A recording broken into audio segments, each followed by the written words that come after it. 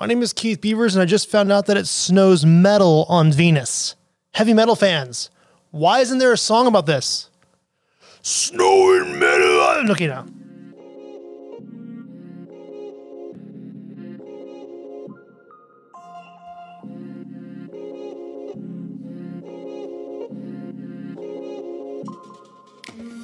What's going on, wine lovers from the Vine Paired Podcasting Network? This is the Wine 101 podcast. My name is Keith Beavers, and I am that was annoying, tasting instructor of Vine Pair. Sorry. Today we're going to have a quick little discussion about a word that kind of causes some confusion among us wine consumers. It's called Brix. Cool name. What does it mean? This episode of Wine 101 is brought to you by Estancia Vineyards. Even though Pinot Noir is made throughout the US, the Estancia Vineyards version, which sources its grapes from all across California, manages to set itself apart. It bursts with bright fruit flavors, it's tinged with a little bit of cinnamon, maybe some brown sugar, and perfectly encapsulates the spirit of Pinot Noir. Brix. Not B-R-I-C-K-X, but a very cool B-R-I-X. Why is that cool? Because it has an X. Maybe that's why it's so cool. Named after a dude whose last name was Brix. It was actually the work of two dudes, Carl Balling, and then followed by Adolf Brix. This is in the late 19th century. I think it's the 1880s.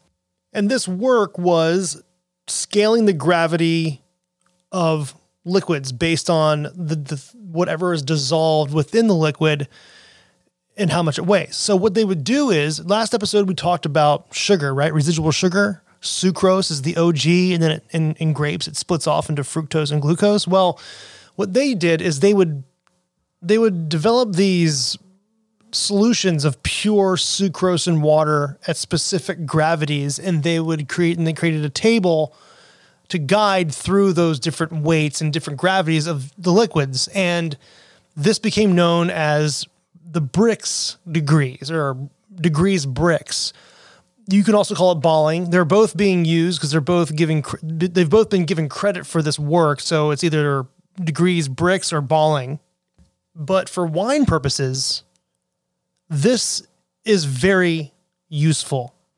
And if you think about it from the last episode, if sucrose is being developed through photosynthesis into the grape and then splitting off into glucose and fructose, the must of the harvest, or the grape juice, the must is what will eventually be turned into wine, is filled with dissolved sugars, fermentable sugars. They're not sucrose at this point because they've broken down, but they are similar and they act similar to sucrose. Now, there's a lot of other stuff in must, right, that is dissolved. There's tannins, there's acids, there's minerals, but all this is in very small amounts because of all of the stuff that's inside of a grape, 90% is sugar. So when you weigh you take the gravity or the Brix level of a grape juice solution, which is called must, the resulting number, because the grape is 90% sugar, is a good guideline to how your wine's going to get made. Because sugar is everything, right, wine lovers? The yeast strain seeks out sugar and converts it to alcohol and carbon dioxide. That's the whole point of doing all this stuff. So to know how much sugar is in your must weight before fermentation, it's a nice number to know to see how fast it's going to ferment, what yeast strains you may want to use, when the yeast is going to start its job. All these things are very important in the winemaking process, and getting that Brix number is a big deal. But how do you do that? So Brix is basically measuring the total dissolved compounds in a grape juice. And you don't have to do it at harvest. You can actually pick a grape and figure out the Brix per grape. You can go every grape in the vineyard if you want. And to do that, you can use a That's a piece of equipment called a refractometer. I don't fully understand this, but I find it, if I understand this correctly, it's a fascinating little thing. And you can actually, these are pocketing. These are pocketable. You can put these in your pocket, the refractometers. And I'm going to read to you what Jedi wine master Jancis Robinson says in the Oxford Wine Companion, just to kind of get a sense of this. A refractometer is an instrument measuring refractive index, which is related to the amount by which the angle of a light wave is changed when passing through a boundary between two media. The amount of refraction is a convenient way to measure solute concentration of a solution. Okay, that was like, what? But from what I'm getting from that is the light is refracted through. So what you do is you literally can pick a grape off the vine and then you squeeze it onto this little mirror on the refractor and you slam a little glass plate on top of it. Then it has an eye hole or an eyepiece that has a magnifying glass inside of it. Now, once that glass is smashed onto that grape juice, you put the refractometer up to your eye and you hold it towards the light. As light shines through the refractometer, it has barriers. The light has barriers to get through. And depending on its refraction through the grape juice, there's a little meter or a measuring, there's a little measuring image there. And the shadow that's displaced by the light will be at a certain number. And that number will give you your Brix level. I know it's crazy. So this is a good way of kind of a quick, like, oh, that's going to be the Brix. It's approximately going to be the Brix. It's approximate potential alcohol just by looking at this. Okay, that's cool. But then winemakers just don't do that. They also have something called a hydrometer. This is another way of confirming or showing a little bit of a difference between the Brix you get in the field and the Brix that you get from crushed grapes. So you get some grapes, you crush them up, filter it through a sieve so you don't get all the organic material. So you just have the grape juice with all the dissolved sugars and junk like that in it. And then what you do is you pour it into a beaker, and then you have it's like a little floating device, like a little stem floating device that actually has increments on it as well. And you float that little device into the beaker, and that device will displace itself depending on the weight and gravity of the juice and give you a number. Now, and again, that's going to be the Brix or the balling degrees Brix or balling of that juice. So you can just do one grape, or you can crush a bunch of grapes. What happens usually is you have winemakers that take multiple samples from the refractometer throughout their plots. Then they do an average of that. Then they'll go ahead and crush some grapes up, and then they'll float the hydrometer, and they'll get a number from that, and they'll compare and contrast the number. And what this will do is they give them a general idea of how much alcohol will be in the resulting wine. Is this crazy? Science is awesome. I'm not going to get too into it, but there are in other places of the world, like in Europe, there are, in Europe and in Germany and Australia, there are other ways of doing this. You get to the same number, but they have different ways of applying it because the history is just different, and they developed theirs and then we developed theirs, whatever. But in Germany, they call it the Erxle scale, and they have a way of calculating that. And then in Europe and in Australia, they have something called the Bohm scale, Baume. That's just another way of getting to the same number, because all these scales work to the same result depending on refracting and weighing the gravity of dissolved solids in liquids. Grape juice must. Is your head spinning yet? Okay, well, if it's not, it will here. Check this. 1 degree Brix corresponds to about 10 grams per liter of sugar. It takes about 16.5 grams per liter in whites, 18 in reds, to produce 1% of alcohol through fermentation, of course. And using Brix, Erxle, or Bohm, you can calculate. Now, this is something I don't really know that much, but you can calculate based on those numbers to get a potential alcohol. So it breaks down like this. I'm going to give you an example that I found in the Oxford Wine Companion because I can't do this math on my own.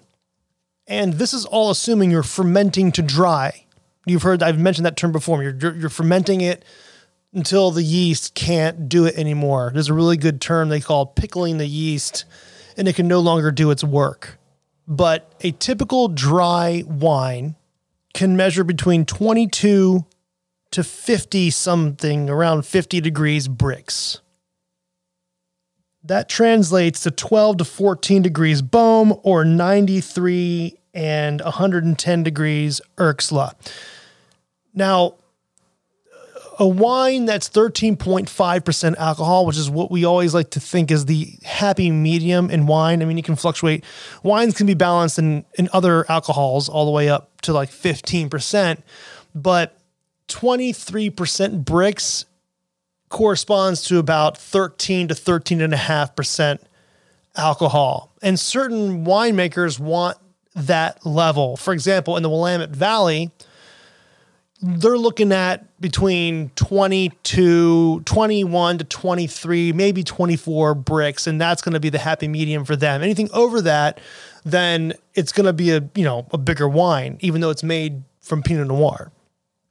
And none of these numbers are absolutely exact, but because, like I had said before, 90% of grapes is sugar, that gives you a good estimate.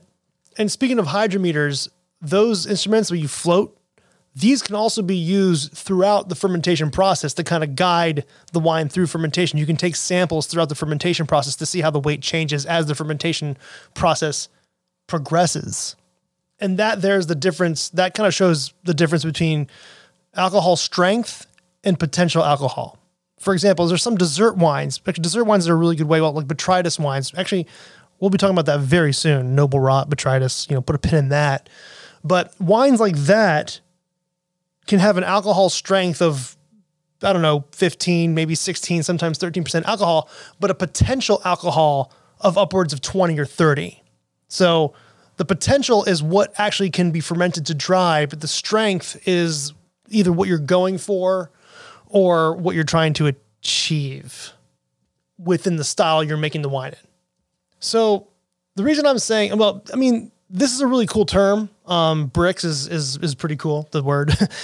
The thing is, for you as a wine lover out there buying wine, you don't really need to know about Brix. You don't need to know the Brix of a wine. But again, because of like we were talking about last episode, they're putting residual sugar on websites. They're also putting Brix. Like, it's just more, people are trying to give us more information saying, hey, this is how I make my wine, trying not to have any gauziness between the winemaker and the consumer. So sometimes this data is put on item pages for wines and different fact sheets. And I just wanted to give you guys a little bit of an idea of what it is. There's no reason, if you see Brix on an item list, that shouldn't really deter you from buying the wine. It's just an indication of what they were looking at when they were in the vineyard or maybe when they were weighing it through fermentation. That's it. But, if you do hear somebody talking about Brix and they say 23 Brix, that's kind of your anchor for the alcohol that is sort of like, okay, that's 13.5. 23 Brix is about 13%, 13.5% alcohol.